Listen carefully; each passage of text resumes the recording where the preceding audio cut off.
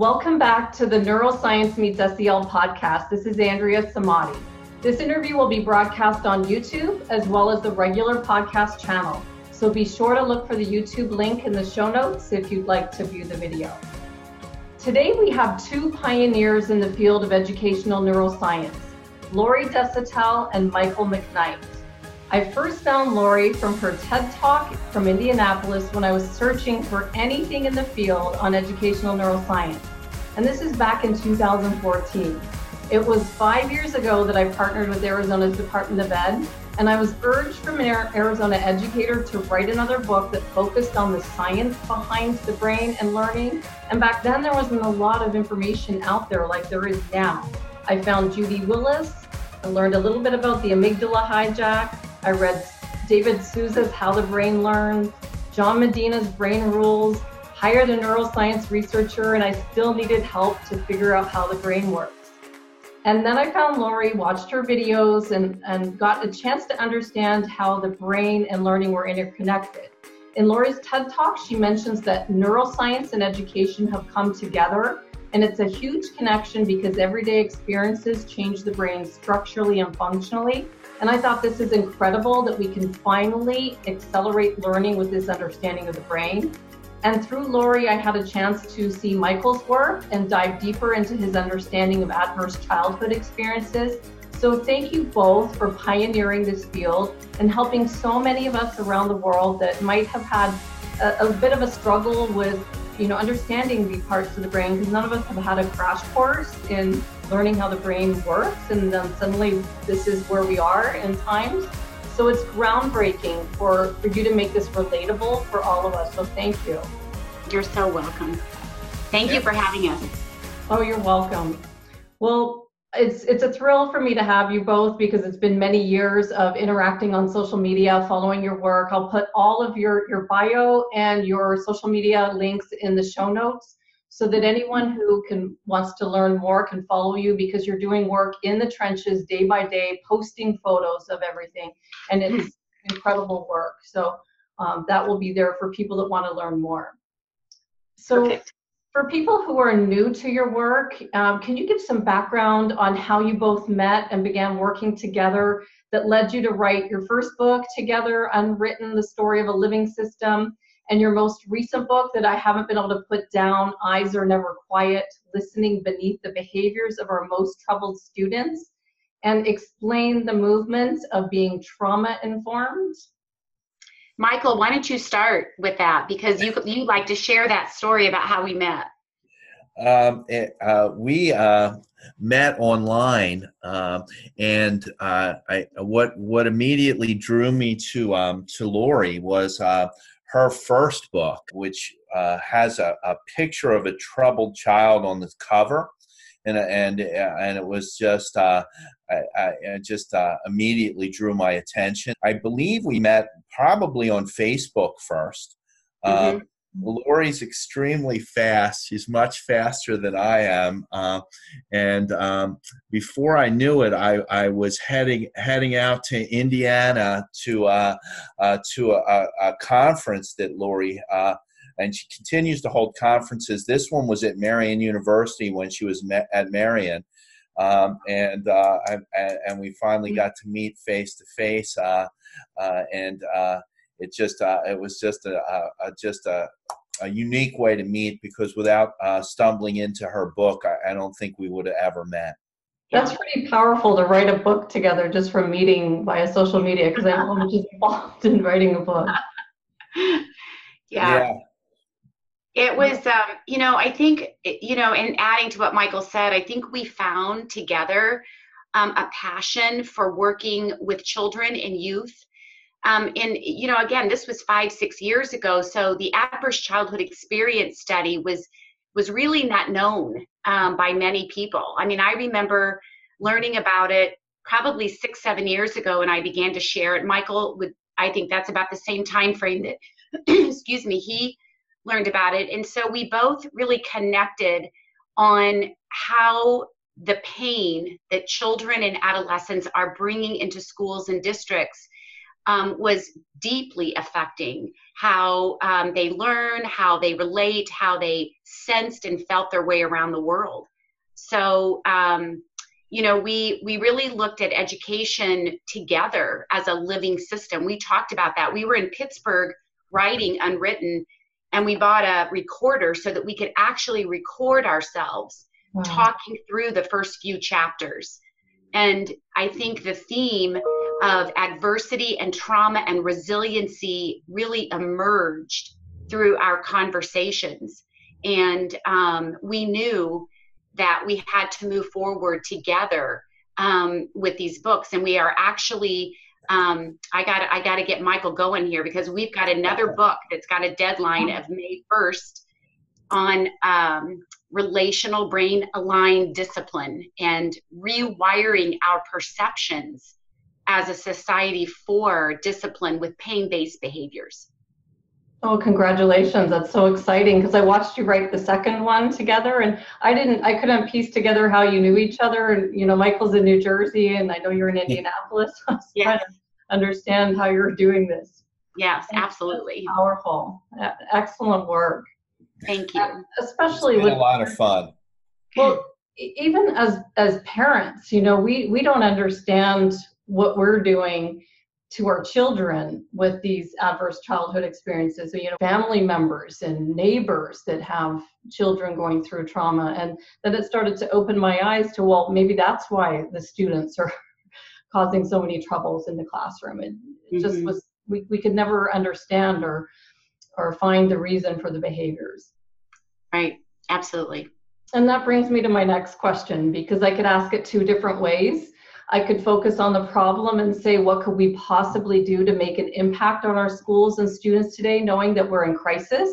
There's drug use, bullying, suicide ideation, anxiety. Or I could ask it from the point of view that you take in your book, where we change the narrative and focus on the solution by saying, how does shifting away from the traditional disciplinary approach to acknowledge the impact of stress on behavior and our students' ability to learn shift the results that you're both seeing in schools today? Michael, you want to start with that? Sure, I'll give it a shot. I think part of the shift is really to help teachers recognize what's underneath the surface behavior they're seeing in young people. So they see the surface behavior. It's disruptive. They're not paying attention. They can be disrespectful, disobedient. They see all those behaviors. But what we're trying to link is that's just surface behavior. What's underneath that behavior is a great deal of pain. So we're trying to switch their perception of behavioral problems from geez, these kids have come in here to cause me problems all day, toward, hey, these kids are carrying in toxic levels of stress. And what we're watching is behavior of anybody that would be carrying in that kind of pain. So I think that helps begin to subtly make that shift for teachers. And underneath that surface behavior is really what is driving the behaviors that we see every day in schools all across our country. Yeah, and I want to add to that. I couldn't agree with Michael more. And so that narrative switch that you and Michael have so beautifully kind of laid out is really now a part of a new neurobiology. We now understand that these children and adolescents are coming in with a different biology. And chronic behavioral issues are regulation issues, and those are physiological issues. So, like it or not, agree with it or not, we are being informed like never before. We intuitively know this. We know that there's something going on. A kid gets so triggered so fast. There's an outburst that came out of nowhere, and we just think, what the hell just happened? But when you understand what it feels like and what a child senses in a survival brain state, all the pieces begin to fall together. And we know that any of us, if we don't feel safe and if we don't feel connected, we don't learn. And really and that, when I heard that, I thought, my God, that mimics how the brain develops. We move from brainstem, we develop from brainstem to the cortex. The brain develops from the inside out. And so every area, and I was just listening to a documentary by Dr. Perry, Bruce Perry, and he really emphasizes that we need to be aware of two things. First of all, that the brain does not work in separate areas, and we know little to nothing about the brain at this point. What we know is informing our educational practices, the social neuroscience of attachment, but we know very, very little yet.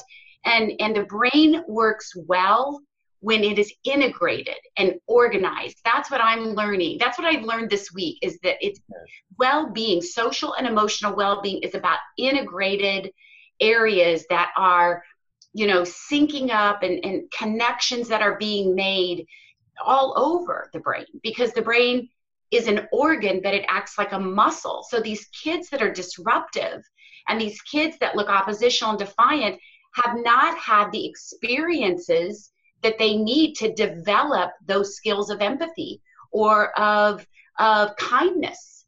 So it really, that's the shift. And that's why we've got to understand the why before we start to plug in all these strategies. Yeah. I think the other part of this shift too is Lori talks a lot about our ability to connect with kids. I like the term trauma responsive more than trauma informed, because we're tasked to respond to pain-based behavior, and we're tasked to connect with those kids who are really relationship reluctant. They're resistant to relationship, but we have to frame that as a form of protection, not so much resistance. But these kids are really the behaviors we see on the surface behaviors are really protective behaviors. Mm-hmm. From anybody that has had those kind of experiences. And I think helping people look at their own lives through the lens of adversity and the struggles they've had helps connect that too. And we're doing some of that with the work we're now spreading into with police officers, and sharing some of that work through some of the pains and traumas that they deal with every day. Mm-hmm. Wow. There's so much here. I could continue asking questions for the next couple of hours, but just sticking to the classroom, because I would go in another tangent now, but I know firsthand about stress. My first teaching assignment was a behavioral class, and like many, I burned out before I even got started. And if you were to ask any of my friends back then, I was the least likely to have quit. And when I was reading your book, Chapter 1, Eyes Are Never Quiet, I actually started getting teary-eyed with the advice that Michael gave an educator, who Lori later shared was her daughter. So this makes the story so impactful, because she was at the end of her rope. I remember being at the end of my rope thinking, this is not what I want to do for the rest of my life. And I remember how frustrating it felt, and didn't make the decision quickly or lightly to leave the profession.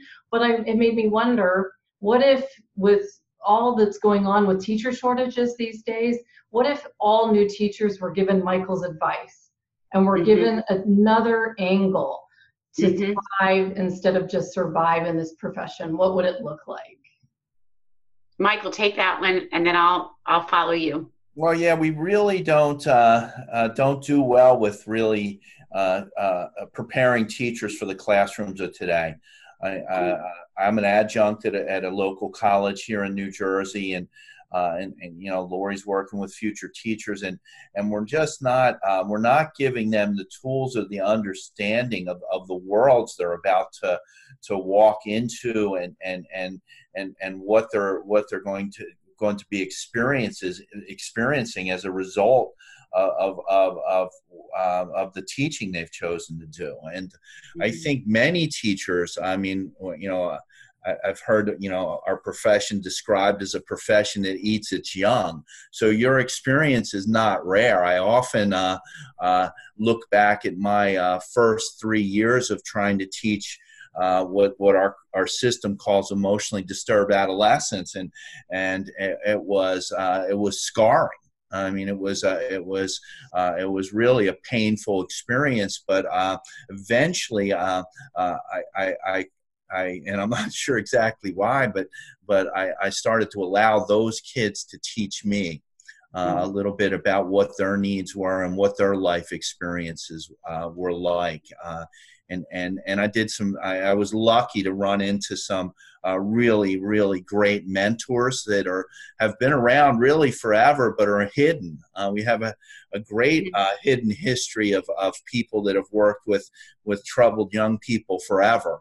But we're not teaching it in our schools, and we're not sharing even our history of what makes successful teachers for kids that carry in that kind of pain-based behavior. Yeah, and I want to add to that too. We at Butler are beginning. We're starting to really look at how significant this is, because I think whether you are, it doesn't matter what university, we are in a new time. And in fact, our interim dean just shared with our faculty 3 buckets of concerns that our students shared, because, you always get the positive, and that's great. This was our faculty meeting this past Thursday. And so in these 3 buckets that Dr. Candle shared with us, one of the main buckets was behavior. I'm struggling with the behavior of kids that in my classrooms. Mm-hmm. And Dr. Candle and I looked at each other because, these behaviors promote contagion. Mm-hmm. And human beings are contagious. And it's so difficult not to personalize. It's so difficult not to escalate with that child. And it's, you can be in the classroom 30 years, 35 years, and I'm only in the classroom, a morning and an afternoon a week, and I can feel myself escalate, just in there just for a short amount of time. So this is critical. Behavior management is not about kids. It is about us. It is our brain state. Mm-hmm. And, as you've heard Michael and I say, and we've written in the book, a dysregulated adult cannot regulate a child. And the traditional discipline that we have infused and implemented for 100 years is not working with kids who carry in pain. And we're unintentionally re-traumatizing and reactivating those stress response systems.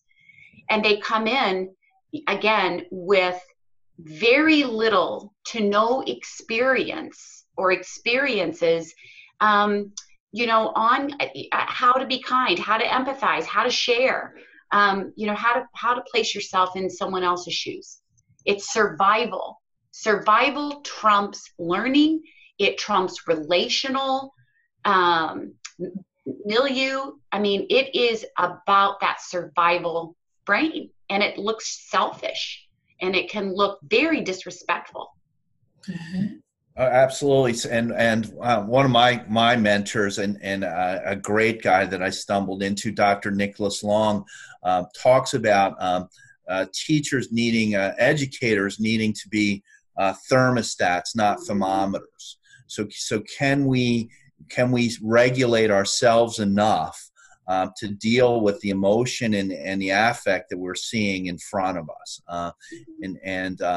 and that's why I love combining my stuff with Lori's, because she provides that neuroscience with it, and that's now just really expanded some of the things that troubled kids and some great mentors have taught me over decades. And now with the brain science, we know what we're really looking at, and we know that we have to regulate these kids before they're going to learn. Mm-hmm. Now, what does that look like for well-being for educators, though? Because it's so fast-paced. I remember not even having time to use the restroom, let alone take some breaths. I know what I would do to regulate myself now, and I know the time that it takes. It's a considerable amount of time. How do we do this with educators knowing, bam, bam, bam, they're, spelling tests, switching classes? Well, Michael, you can pick up. I mean, but I want to say something because it'll leave my mind as fast as some of the things that, I mean, you're right, Andrea. We hardly have time to go to the bathroom. I mean, it is fast paced. But I think one of the things that has to be a priority is being intentional about educator brain state in your building. And that's why when Michael and I work with teams and districts and schools, these resiliency teams, we are turning down schools that do not have their principal or their leadership on board with this, because it takes the leadership of a building to really not only be intentional, but to restructure how we can take care of one another as a staff. And in northern Indiana right now, a school corporation, Tippecanoe School Corporation, it's a very large school corporation. They're looking at some other grants where they can provide a neuro center in their schools for teachers. Wow. So in a Fort Wayne school that I'm working with, the principal sat with us in that conference room, and she actually began to make a schedule where every single educator in that building, paraprofessional, whoever was working with these children, had a couple of times a day where they could go take care of themselves into kind of a reset area. Mm-hmm. So they could get a drink of water, take some deep breaths, pick an affirmation out of a jar, doodle for a minute, listen to some music for a minute. It's critical. It really is. It really is. It's good to see that this is the direction that it's going. So what would be your vision for this work? We know where it is now. Where do you see schools 5-10 years from now? Michael, you want to start with that? Well, I don't think there's such a thing as schools. I think it's almost individual places. So, I mean, and they're pretty unique. What my vision would be is can we create enough movement around the work that we're doing, creating resiliency teams in schools, following up that work with those teams, supporting them over time to begin to make these shifts, because these are not quick fixes. They're 5-year change plans over time to begin to make those shifts. So I think, and I see the school as the hub of that kind of work, where the school can even begin that work and move out from the school into the community. And help the communities even become more responsive to the needs of the people in it and the kids that are living there. So it is contingent on adults coming together and really creating a community of learners within their building that they can spread this out. And that's what we're kind of seeing in pockets of the schools that are really running with some of the work we're doing. It's been exciting and really hopeful. Mm-hmm. And I would add to that I don't know if I would call it a vision, but I'm hopeful that these brain aligned regulation and what we're calling attachment strategies, touch points, become a part of our procedures and routines and how we begin a day and rituals at the end of the day, where we are, as John Cita so beautifully states, we're creating family privilege in schools, where students come and they, again, are seen, are noticed, are felt, and they are given the experiences and opportunities to practice those skills that kind of upshift, that kind of move them from that survival, those lower brain regions, organizing those up into this prefrontal cortex where we do life and where we do school. And it does not happen overnight. Yeah. It takes forever. And that's the hardest part of this, I think, is that sometimes we know that we could be working so closely with a child for an entire academic year and not see the effects, but they are there. And right. And that is that's one of the things that I'm always sharing, is that these circuits take time to hardwire and to develop. They do, and that brings me to the standards, because I've been watching Cossel's work with the standards. I've been watching you, Lori, as you pitched in with Indianapolis. What do you see would be your vision to have the standards all aligning? I mean, so in Indiana right now, it's so interesting. I just had a call with the DOE this afternoon at 2:30, and we are actually, so the social and emotional competencies that were published in January here in our state, they are really being implemented and operationalized, and we're going to add to these, because I mean, that's how quickly the research changes. From when Dr. Brandy Oliver and I created those last summer to a year later, I told the DOE this afternoon, I said, I've got more templates to share, but we've got more for the toolkit. So I think that our social and emotional competencies must have the educational neuroscience part to them. And that's what we did here in Indiana. We added sensory motor integration. And that, again, is in alignment with how the brain learns from the back to the front and from the inside out. And we also added growth mindset, which is Carol Dweck's work, but it's neuroplasticity. And so we're teaching that neuroanatomy to the students. So I think that's the way we have to go, because it's where the research is, that's what we know, and it's changing daily.